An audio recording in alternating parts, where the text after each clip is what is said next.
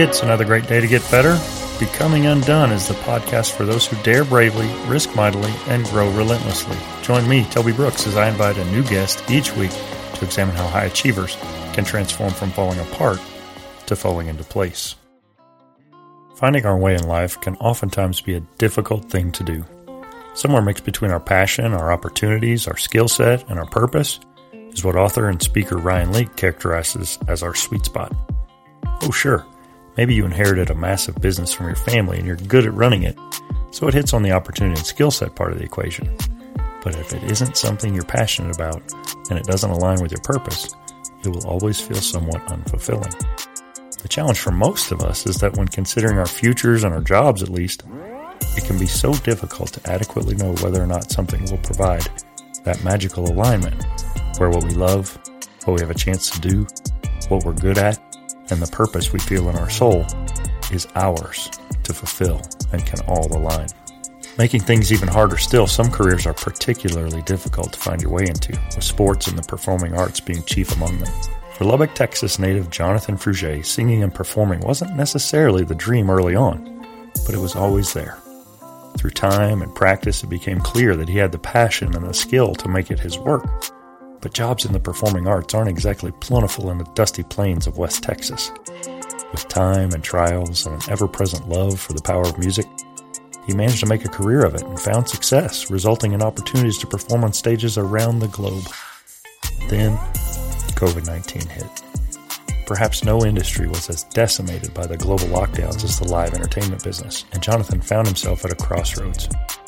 With a beautiful young family to support and flickering professional dreams and uncertainty, he did what he needed to do for a season and put those dreams on hold. And while the future still remains unwritten for the talented and hilarious tenor from Texas, one thing is certain: he was born to inspire. Hear Jonathan tell his story of overcoming fear and adversity while entertaining audiences around the world in episode 17. Sing. Well, listeners, this week we've got a wonderful guest who really marks kind of a pivot for us. We've talked to a lot of athletes. We've talked to some entrepreneurs. We've talked to people from all different walks of life. But my good friend Jonathan Fruge is joining us today, who is our first artist on the show. And he won't be the last, but certainly the first. So Jonathan, welcome. Thanks, Toby. Thanks for having me. So Jonathan, your background is distinguished, long, currently the technical director and production manager for Three Redneck Tenors. Your background, BA in musical performance. Jonathan, you've performed in Carnegie Hall, you've performed Walt Disney Concert Hall, over 20 leading roles. Your career is very well established. My family just went and watched your show, and they came away just absolutely blown away. They said, "Man, we knew Jonathan could sing, but now, wow, this guy's world class." Well, I tried. Well, let's start at the beginning. From your earliest childhood memories, who and what did Jonathan want to be when he grew up? Well, to be quite frank, singer was never in the picture. I sang in church from very young. I did my first solo in church at the age of 2.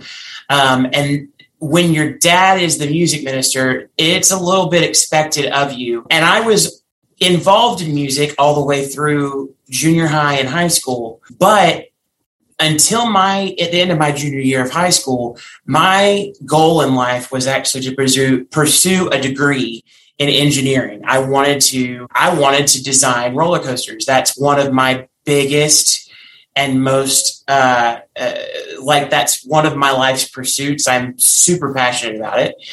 But there's a thing called math class that you have to pass to become an engineer. And I couldn't manage to get through Algebra 2, much less the calculus and trigonometry that comes into play when you have to, and the physics that you have to know to be able to do all that. And I sat down actually with our pastor, Adam Pardue, and Adam reminded me that not only was I capable of singing, but that every other door, every other pathway away from music had seemingly been shut. And so, from the very beginning, it was always a thing where I didn't want to do it, but God knew that music was going to happen. And I think even my family and my friends knew that music was going to happen. It was just waiting for me to catch up to what they already knew. Yeah. Several times during interviews, we've kind of come across this theme about how our career pursuits really involve tension, and tension involves a push and a pull. Mm-hmm.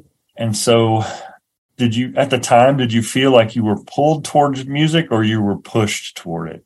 I really felt pulled toward music. I spent an entire 3 years of high school pushing away. I spent a lot of time trying to break away from that identity. And I know a lot of times for artists, the tension actually comes when you have to decide things like whether you want to be a performer or an educator, or whether you want to sing opera or music theater.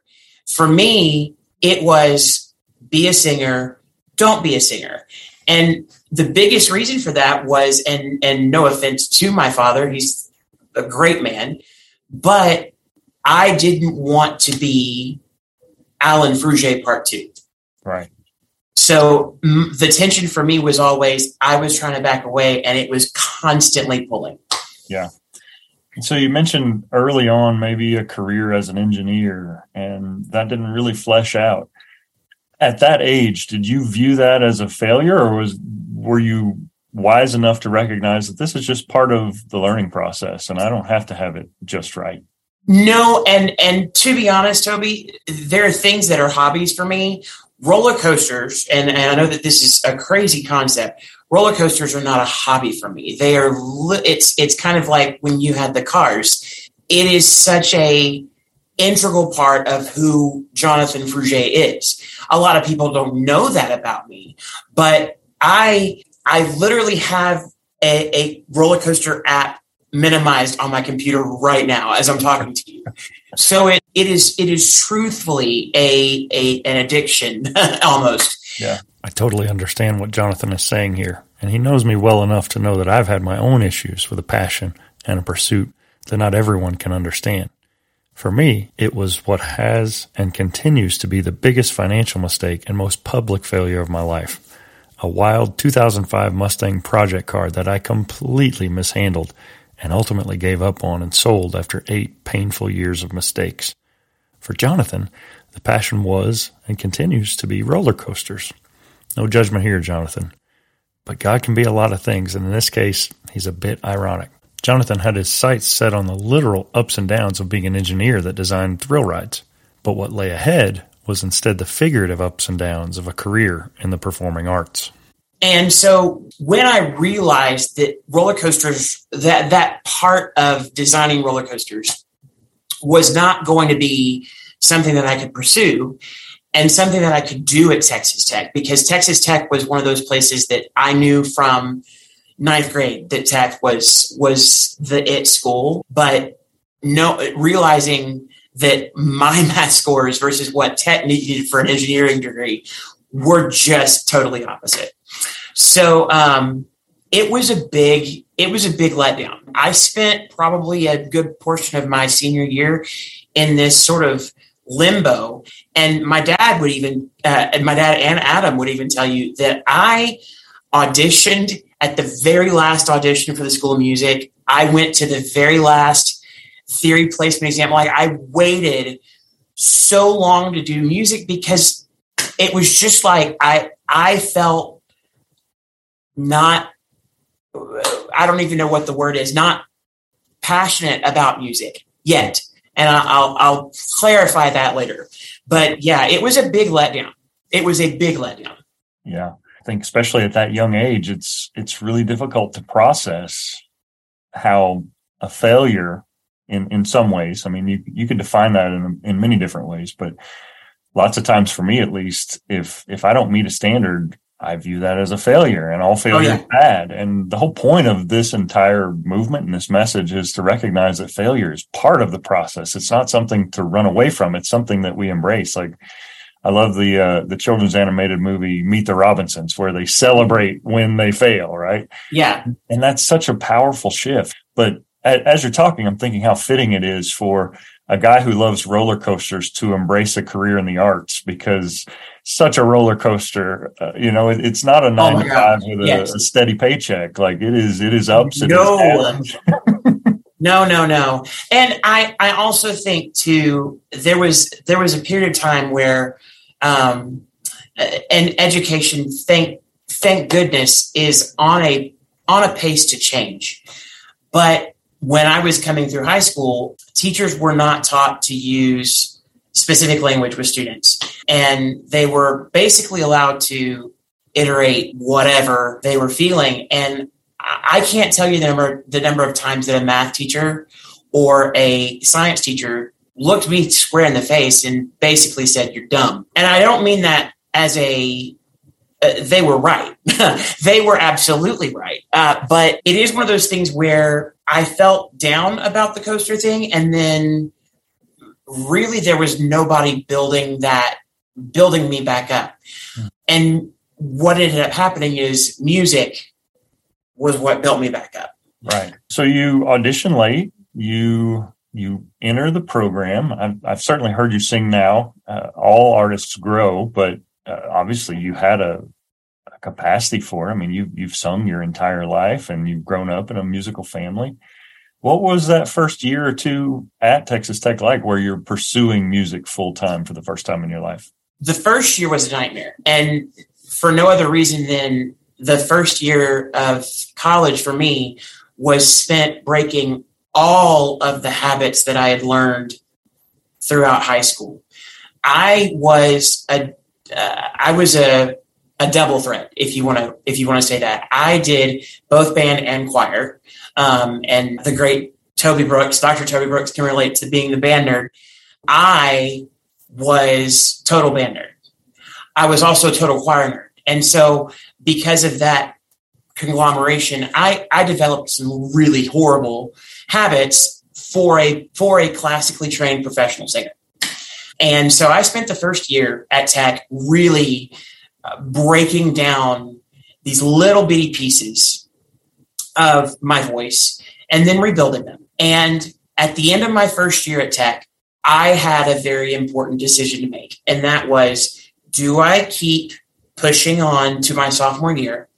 And at Tech at the time, your sophomore year was a barrier. So you had all of the performance majors had to pass your sophomore barrier to continue on as a vocal major. And basically, even though you had a jury in December, your sophomore year was this umbrella effect. And my sophomore year, I struggled through theory, and I struggled through all of my core classes, but I had choir 4 days a week. And then in my sophomore year, I actually added a 5th day a week in the Magical Singers. And being in a community of singers, being in we were talking about tension earlier. This is where I started feeling tension from two other sources that weren't me. In high school, I really feel like that I was the source of one end of the tension and the music was the source of the other. In college, it became voice teachers and my choir director. And they wanted me to do this thing. My choir director needed me to do this thing. And my sophomore year was the first year that my choir director came to me. He emailed me. He called me. He sat me down and he said, "I need you in my tenor section." Well, nobody had ever said, "I need you for this." There's power here, my friends. I feel like so often, too often, we go about our days doing our jobs as best we can. And while I can't speak for others, I know that there's a real vulnerability that I'm usually not willing to expose in telling someone that I need them. However, in this instance, and I'd venture to say in many similar circumstances for the rest of us, that was exactly what Jonathan needed to hear here. To be allowed is one thing. To be welcome is another. But to be seen and needed, That's an awesome thing for anyone feeling their way through the darkness, trying to discover their purpose. And the lesson here is simple. Don't be afraid to tell someone that you need them. You just might impact and inspire them in exactly the way they need in that moment. And so you talk about pull. That was the biggest pull ever. And my sophomore year, I decided that in there that I was going to do as many choirs as I could, no matter what anybody told me. And I think that was the biggest growth that I experienced at Tech, was being in those choral ensembles. Sure.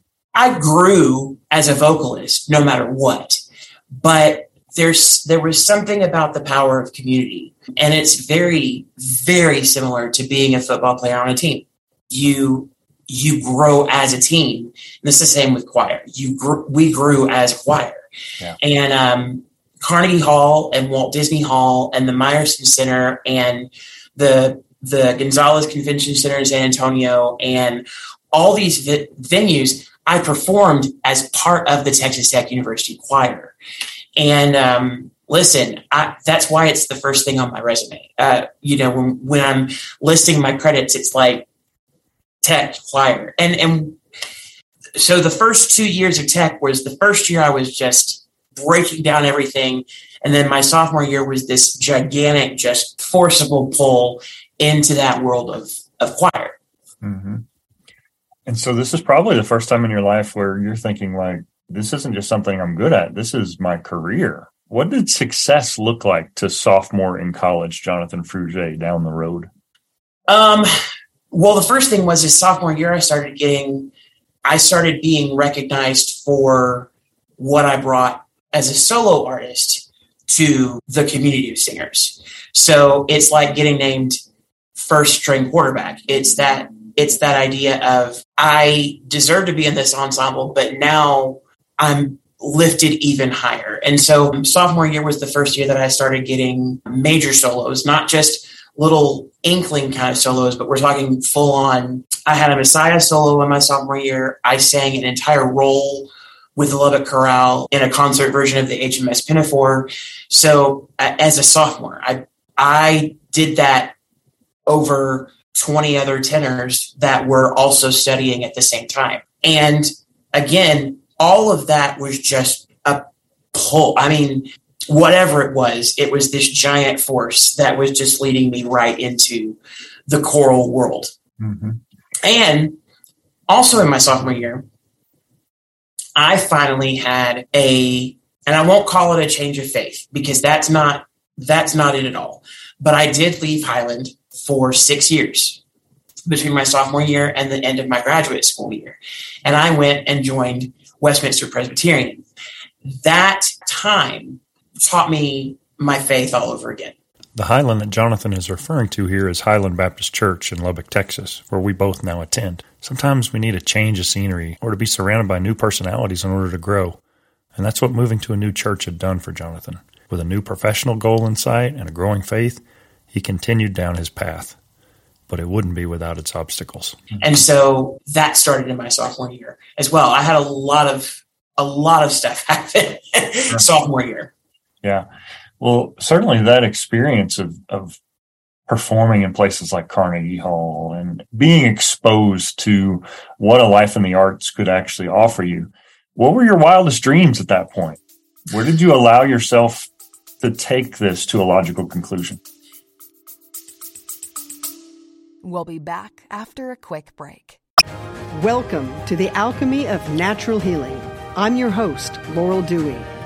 True healing is an alchemical process, meaning it must transform you on all levels, body, mind, and spirit. What affects one affects all three. True healing is one of the hardest journeys you'll ever travel, but it's one of the most rewarding and fulfilling when you get to meet yourself for the first time. If you're ready to take that journey, let's get started.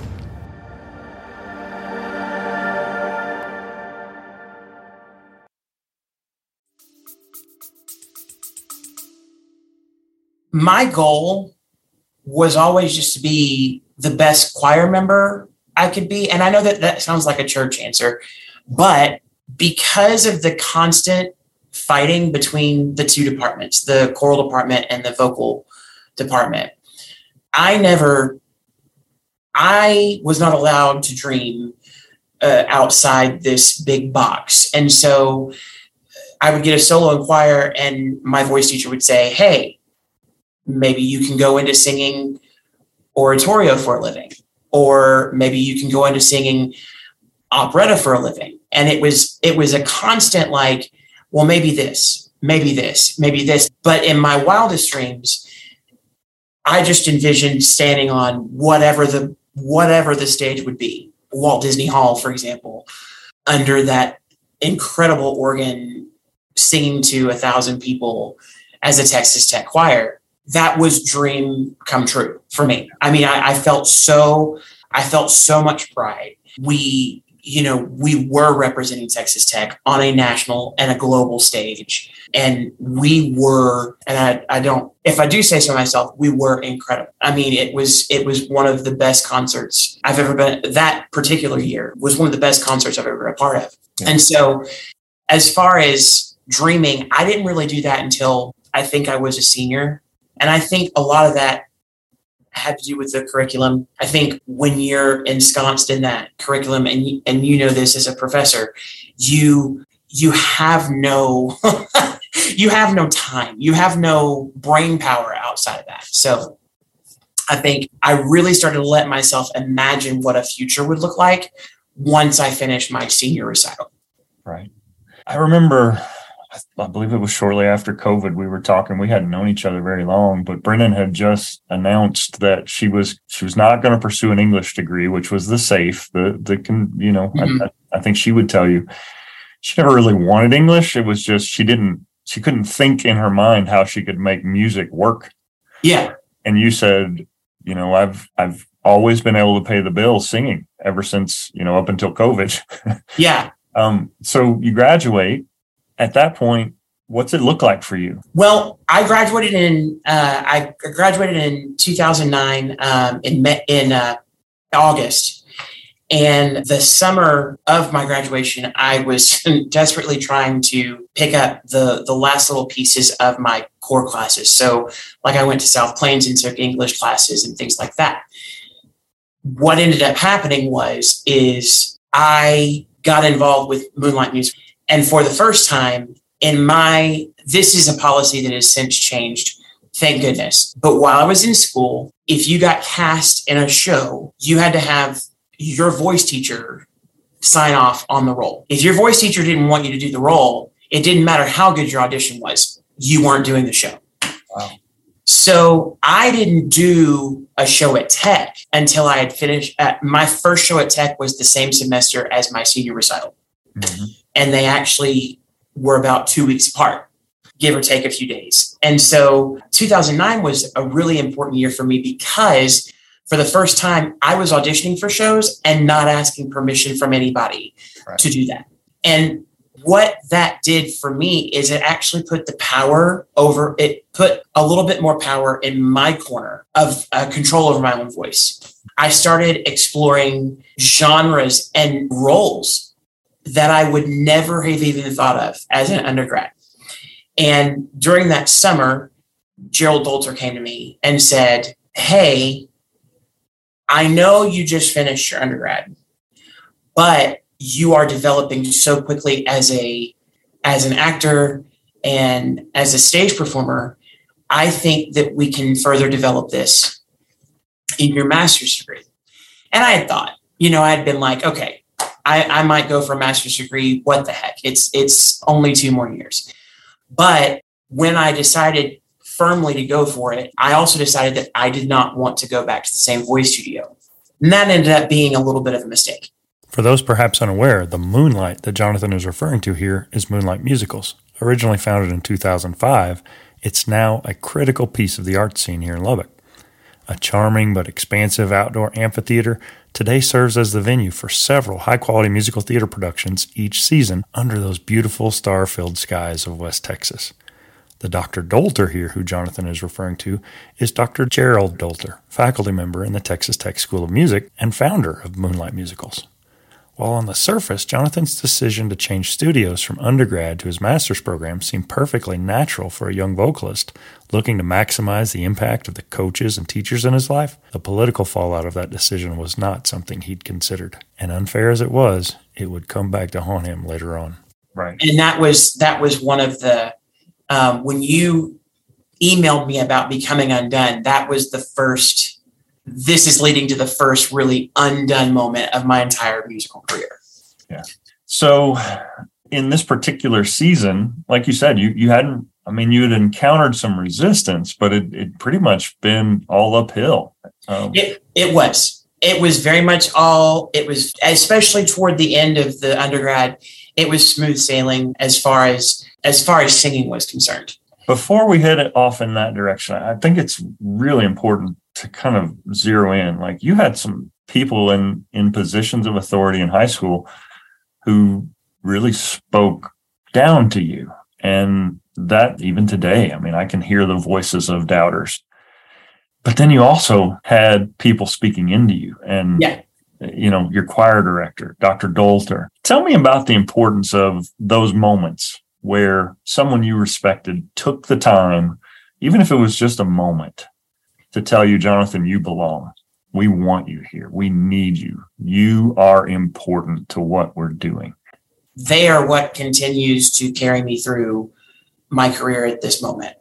And you mentioned it perfectly about the way that Brennan felt going into school with, I don't know how I'm going to make music work. I didn't know how to make music work. I just knew that music was the only option I had. But I had some very important people. My assistant band director in high school was this really short woman named Khalees McKelvin. And Khalees is now a superintendent in Dallas. But her mantra for me was, if you don't, you won't. She pushed me to audition for Les Miserables at Coronado High School. And I ended up being the first high schooler to sing that role of Jean Valjean off Broadway, the first high schooler to do it. That being said, I attributed all of that to Khalees. After the show, I remember something very important happened. She pulled me aside one day and we were talking about it, and I was thanking her. I was saying, thank you, thank you, thank you, thank you. And she said, why are you thanking me? And I said, because you pushed me to audition. And she said, but you were the one who did the performances. You learned the role. You sang the role. You acted the role. And that single bit of the reminder of be thankful, but don't forget that you put in the work, And I think that was one of the reasons that the compliments, the comments, the I need yous, the I want yous, those were so important in college because they were followed by examples of them saying, you have done so much work to get to this point. Yeah. You are doing such great work. You lead the tenor section. You memorize your music faster than anybody else. You are always on time for rehearsal. You never are sick. You're always at there were these, even with the negative voices, there were those positive reinforcements, but it was positive reinforcements of things that I was doing, but that people remind you of. Yeah. And I don't know if it makes sense in this context, but that's one of the things that I feel like God does in the biblical sense. God reminds us of the things we do well, and yes, he rebukes us for the things we don't do well. Yeah. But in Paul's letters in the New Testament, they are always, let me tell you what you're doing well. Let me remind you of the fact you're doing something right. Yeah. And that was those moments with my teachers were invaluable. Yeah. And Gerald Dolter, to this day, I have things that he told me and that he reminded me of in my graduate degree that I utilize in every performance I give. And so to say that they're important is almost an understatement. Yeah. It has solidified my career. Yeah. For sure. I love that. If you don't, you won't. Another thing comes to mind. Sometimes I refer to it as the 4-inch gap between your brain and your mouth.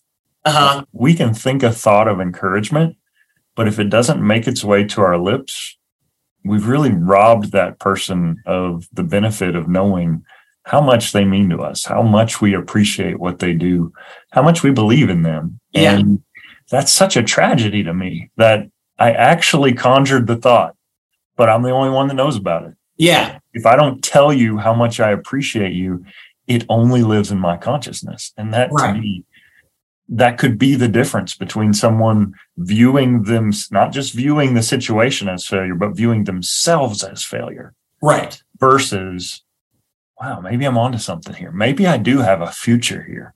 Mm-hmm. And that voice is just enough to keep me going in that tough day. Yeah. Brother, I am a goosebumpy emotional wreck as we're talking here. Like, some of the things you're saying just send chills down my spine to think about how important those words of encouragement are, especially appropriately timed. Yeah. So going back to our roller coaster analogy, like it's click, click, click, click, like you're climbing, and you're getting ready for the first big drop, right? From the sounds of it, maybe some political fallout or other things you didn't envision from essentially picking a different coach. Yeah. So I decided to go with Jerry for my master's degree, and the School of Music has always been a political mess. But at the time, there was a very big rift between Jerry and pretty much all the other voice faculty. And I picked Jerry and started my master's degree. And Toby, it was wonderful. I was finally in that place where music was the only thing I was doing.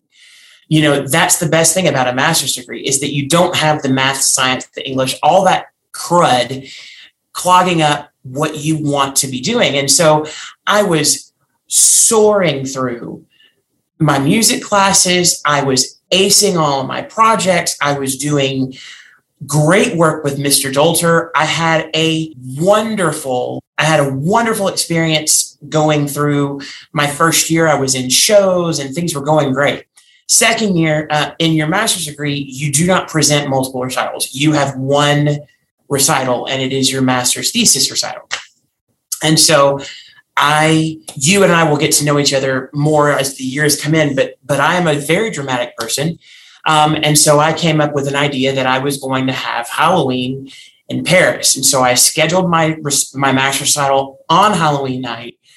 The whole thing was in French. It was top to bottom of Mr. Dolter and I picked one of, and still to this day, it is one of the hardest recitals any master's student has ever presented. And I'll tell you one of the reasons why. It had nine opera arias on it. You don't sing 9 arias in an opera by itself, much less, and much less all of the other art song and stuff that I put in there. And I worked my tail off for that recital. And I hired the best pianist and I did all the things. And one of the things that they do at Tech is at your master's degree recital, every voice faculty member had to be there. Well, there was a windstorm because Lubbock, and then 2 of the voice faculty were affected by the wind, and then 2 of the other voice faculty did not show up. So I had Mr. Dolter and one other teacher, and they failed me on my master's degree recital. I had spent that was the culmination of 18 months of solid practice and preparation and learning and memorizing and nuancing and all this stuff.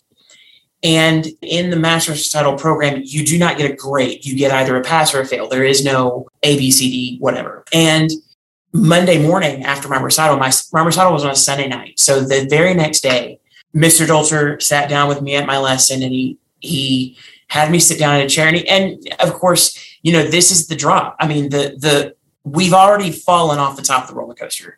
And for me, I didn't know at the time, but I have a mental disorder and I was spiraling way out of control. And so the last thing that needed to happen was Mr. Dolter to sit down with me in that moment because he's not a therapist and should never be a therapist. But he sat me down and said, I want you to know you did nothing wrong. And I was like, what? How do you say that? But then he said, they failed you because of me. Well, that just sent sparks flying. And he said, I want you to know we're going to fix this. We're going to give another recital next fall. So he said, we're going to add another semester to your master's degree. And he said, we're going to completely scratch your old recital and we're going to do exactly what they want you to do. And he literally sent an email to every voice faculty and said, what would you like to hear Jonathan sing?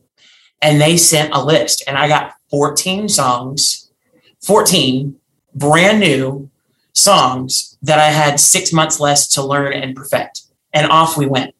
And I spent the better part of 3 weeks in this terribly depressed place. It was the first real detractor from the career. And the last time I felt that was when COVID hit. Yeah. That was the next time I felt that badly about my singing career. And for me, and most of it is because I think mental disorder speaking here, when I failed at that recital, I failed at singing, I failed at music, I failed at life, I failed my parents, I failed my soon-to-be wife, Susie, I failed, it was just the entire umbrella just ruptured. And it was every bit of, negativity coming through for that. What did you tell yourself to keep going? I didn't. I did not. My mom and my sister and Susie actually forced me into a doctor's office and forced me to talk to a doctor. And then they forced me to talk to them. And I said, I'm ready to hang it up. And they're like, why? I said, because there's no point. I failed the master's title. That's it. That means that I'm not good enough. And they said, you failed the master's title because somebody had a stick up there. You know what? It wasn't your fault. And again, with the reminders of the things that I did right. I had friends at school when I went back. I took about 3 days off from school. And when I went back on Thursday, they were flabbergasted that I failed the recital. They were like, you should have passed the recital on the virtue of what you brought into the recital alone, much less singing it proficiently just to make it through the recital. And so I didn't do any of that. My wife, my mom, my sister, my friends at school, my other teachers, they all really surrounded me and carried me through that extremely dark time for me, and the first one. Right. Yeah. And for me, that's the scariest thing is when you're going through this for the first time, you can't see the finish line. Like you don't know when this cloud is going to drop and when you'll see the sunshine again, or if it ever will. Yeah. And it's so lonely and so hard to communicate in that time. Only through retrospection are we able to really realize that the work that does to us, on us, for us. Well, and there's some musicians that when they're in their master's degree or even in the end of their bachelor's degree, they have this goal. They're like, I'm going to Broadway, or I'm going to the Chicago Lyric Opera, or whatever the case may be. I didn't have any of that. All I wanted to do was perform. I didn't care how, I didn't care why, I didn't care where. It was just to be a performer. And when I failed the recital, they told me, you're not a good performer. Yeah. That was what I heard. Mm-hmm. And so to have those people that really came alongside and just scoop me up. There was some harsh words. My dad was one of the biggest proponents of stop feeling sorry for yourself, because my dad went through the exact same thing. He failed his final examinations at seminary because his teacher got jealous of him. And so we we had that common ground. And my mom, who actually yesterday was the 2-year anniversary of her death, my mom was such a huge proponent. She was like, baby, you have to finish this degree. You cannot quit. You have started it. You have to finish it. And I remember that there were the times that I would go just sit in her living room because I didn't live with them and just sit there, and mom would stroke my hair or pat my back or whatever. And it was that continuous encouragement from her that really carried me through that season. So where do you go after that experience as an artist? Well, everybody picked me up by my bootstraps. I really will say, I didn't do any of this myself. They got me back up on my feet and I went back to work. And it was that there was a moment where I was very sullen and really miserable doing the work. And all of a sudden it turned back into joy. And then it turned into, and I hate using this, but I think there is an element of vengeance. I wanted the right to walk out of the room that I was going to do that recital in and say, now don't you feel really, really bad? Or don't you feel maybe a little wrong, And so I pushed.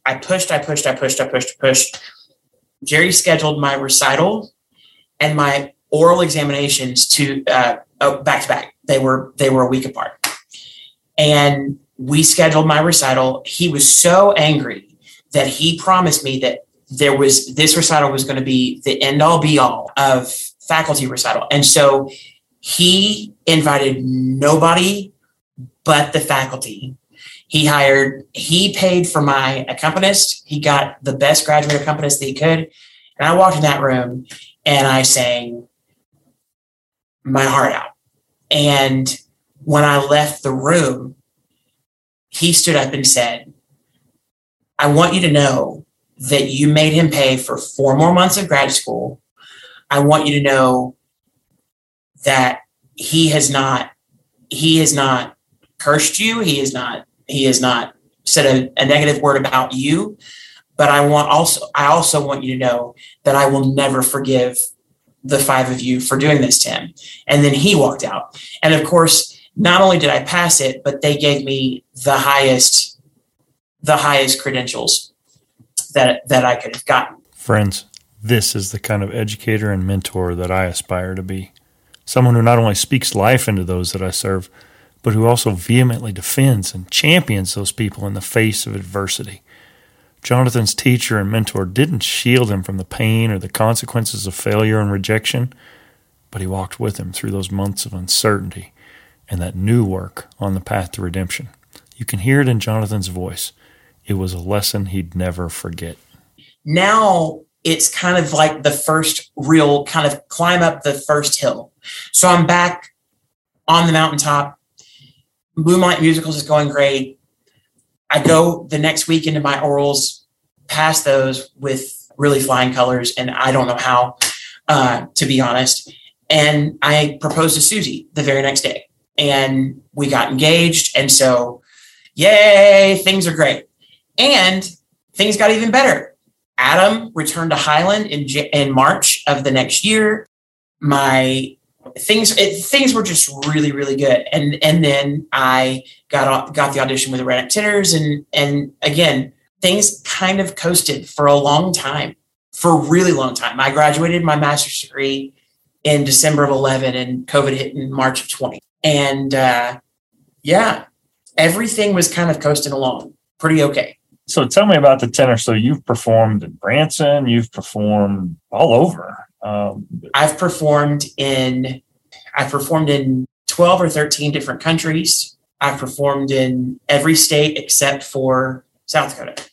I've done shows for, we were on the Tonight Show with Jimmy Fallon at the beginning of 2020. We've done TV appearances. We've done news appearances. We've done all this stuff. Yeah, it's been a crazy experience. And I'm actually, we talked about it before the podcast. I am speaking to you from Georgia, where I'm doing a show tonight. So COVID hits, and every artist, every athlete, this definition of essential personnel kind of hits those industries harder than most. Mm-hmm. Because as essential as the arts are, in the midst of a pandemic, theaters are closed. That's right. Everything shuts down. And along with that, paychecks stop. And so talk to me about that season, 2020. 2020 was the hardest year. 2020 as a whole was, I won't say it's the worst year of my life, because there's no room for best or worst. It's just, it was the hardest year that I've ever experienced. We got furloughed for COVID in March of 2020. When we got furloughed, Susie and I had just re-signed our lease on our apartment in Prosper, Texas. We had another baby on the way. We had a 4-year-old or a 3-year-old that was turning 4 at home, or just turned 4 at home. My wife got furloughed from her job. I got furloughed from mine. And because of our tax bracket, because of the pay that I had received for 3 redneck tenors, we were not eligible for the first round of help assistance. So both of us went to work for a Kroger there in Prosper. And we, for 8 weeks, when she was at work, I was at home with the girls. And when I was at work, she was at home with the girl, with Charlotte. And we switched. She and I rarely saw each other, because she would come home at like 11 o'clock at night and I would go in at 5 a.m. So we didn't have time for each other. And I called it the boiler room of seasons, because the pressure just built and built and built. And at the time, again, didn't know what my mental disorder was, but I was taking a prescription that was, I was taking medicine prescribed to me by a doctor there in Dallas. And when COVID shut down, his office shut down and I couldn't reach him to get a prescription filled. And so all of a sudden, about 7 weeks after everything shut down, I no longer had medicine. And I did pretty okay. I kept working. I kept doing what I was supposed to do. I kept doing what they needed me to do. And the guys had gotten, and this is not anything against them, but they were able to get the payroll protection loan. But because I was contract labor for them, I was not eligible to receive any of that money. So they helped me where they could, but it just wasn't available. Yeah. And June 27th, I got off of work and I had a hard day, went and picked Charlotte up at daycare. And as 4-year-olds do, she pushed a button that needn't be pushed. And I totally flipped out. And I ended up being taken to an urgent care and then ended up being admitted to the hospital. And I was in the hospital for a week. That happened to be the week before Shirley was born. Wow. So I got out of the hospital on Sunday. She was born on Monday. And it just, there was this feeling of being really low and then these little pops of highs. Yeah. And then my grandfather died in October and then was followed by my mom in December. And so 2020 just took this incredibly steep nosedive. And all the while, I wasn't performing. Right. I think in 2020, between March and December, I think we did 4 shows total. Mm-hmm. And I was used to doing between 40 and 60 total. Yeah.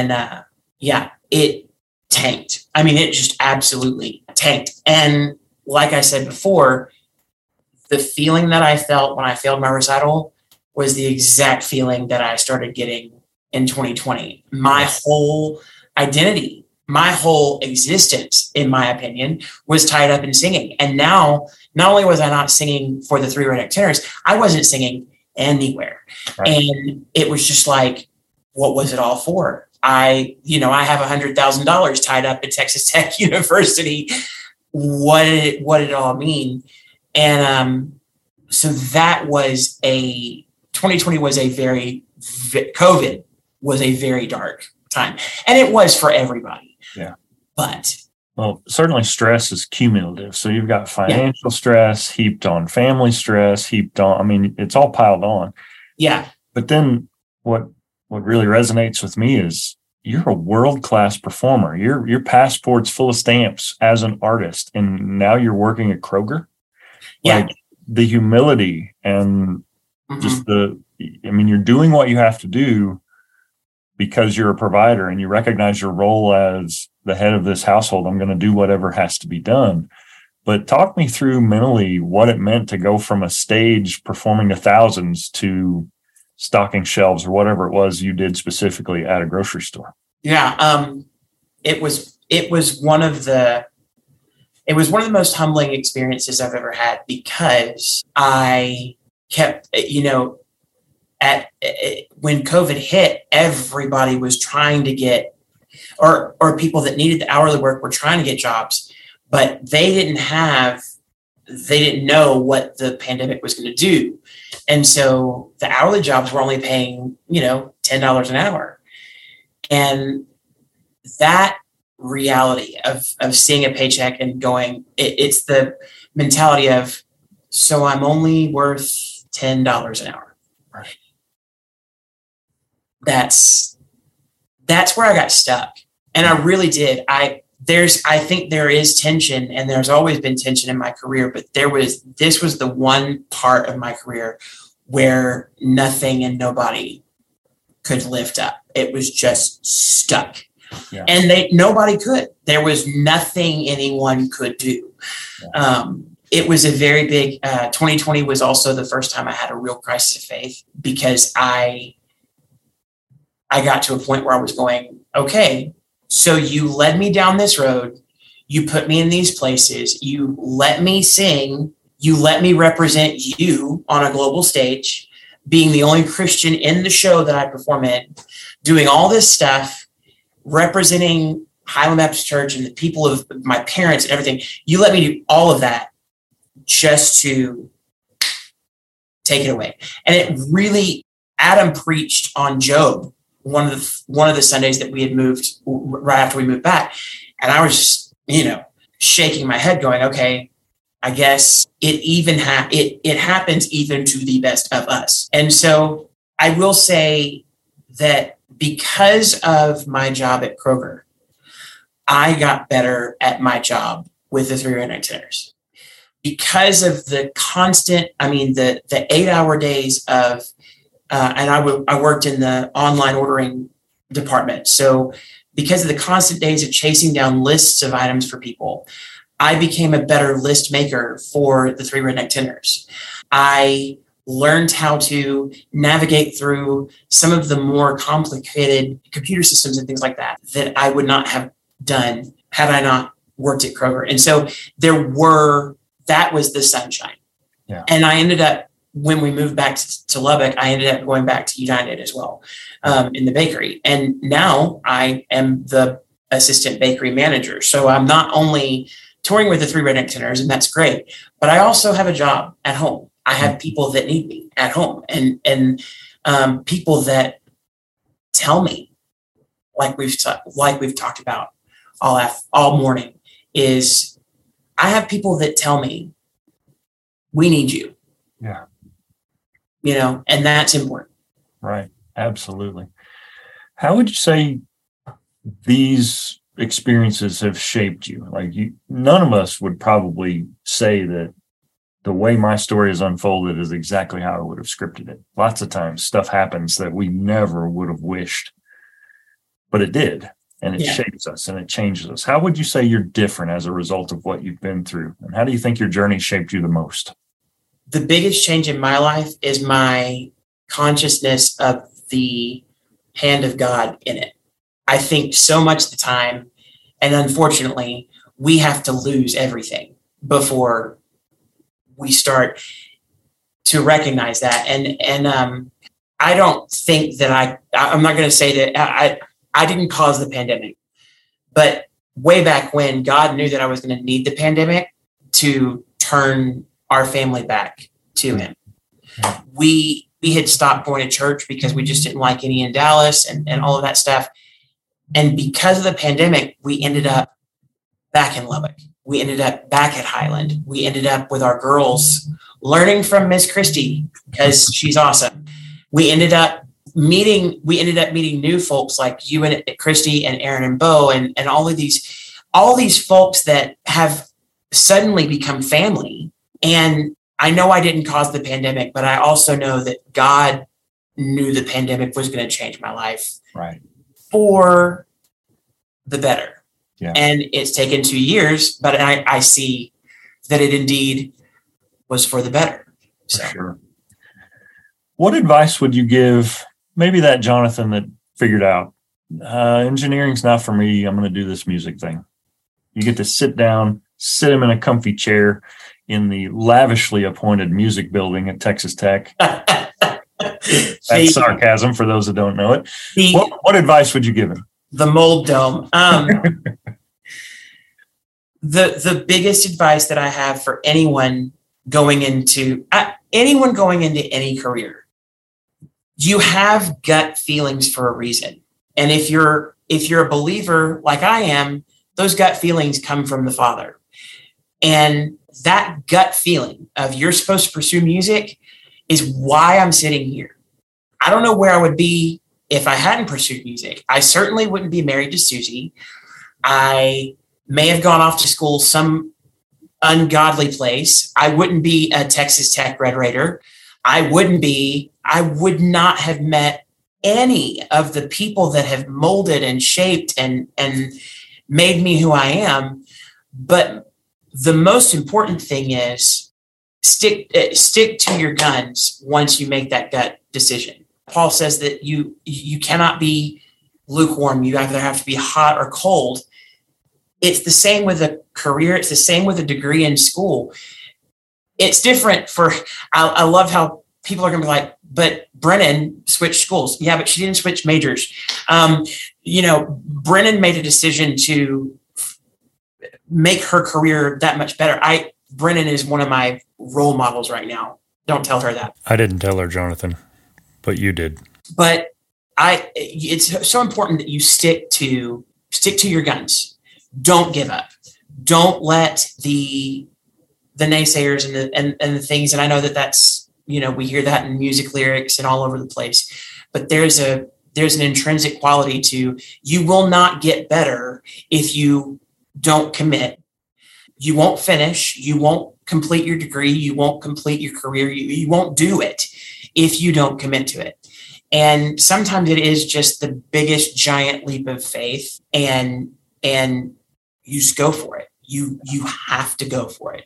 And I'm doing that even right now. I took the job at United because I had to go for it, but I'm also out here because I need to perform. And so it's been a wild ride. Last question.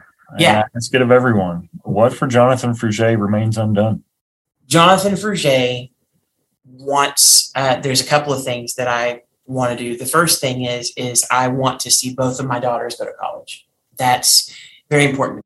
My sister and I are 2 out of 12. And for a very long time, we were the only 2 that were even in college, much less finished college. And so I really want to raise my girls with a yearning for that next level of education.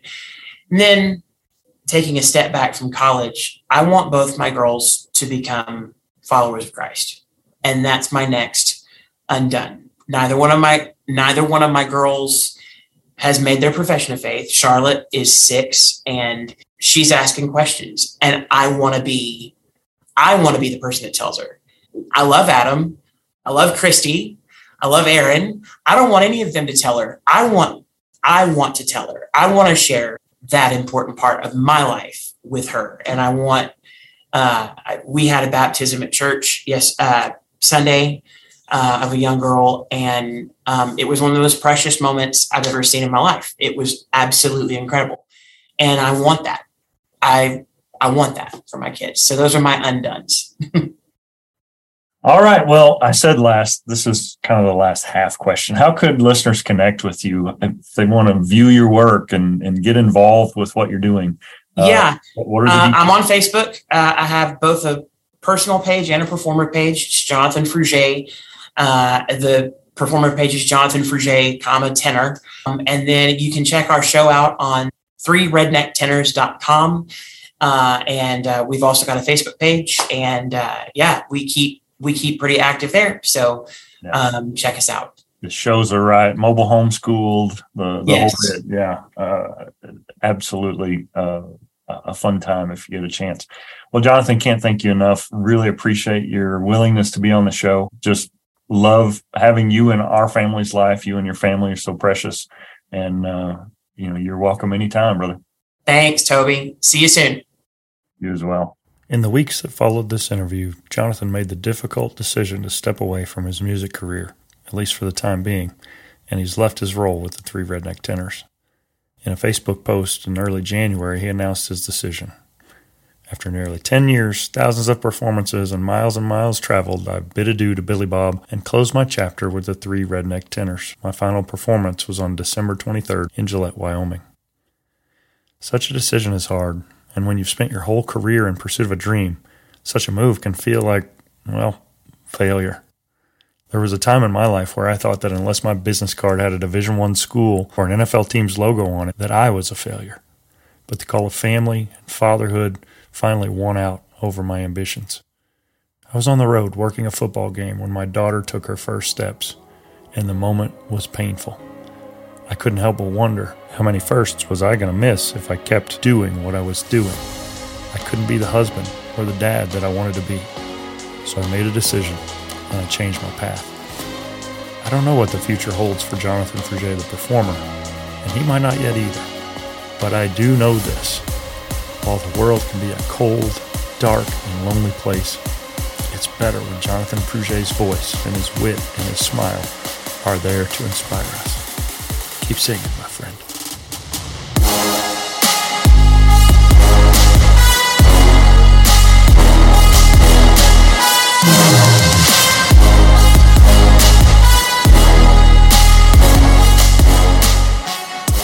Becoming Undone is a Nitro Hype creative production, written and produced by me, Toby Brooks. If you or someone you know has a story of resilience and victory to share for Becoming Undone, contact me at undonepodcast.com. Follow the show on Facebook, Instagram, and LinkedIn at Becoming Undone Pod, and follow me at The Toby J. Brooks. Listen, subscribe, and leave us a review at Apple Podcasts, Spotify, Stitcher, or wherever you get your podcasts. Until next time, my friends, keep getting better.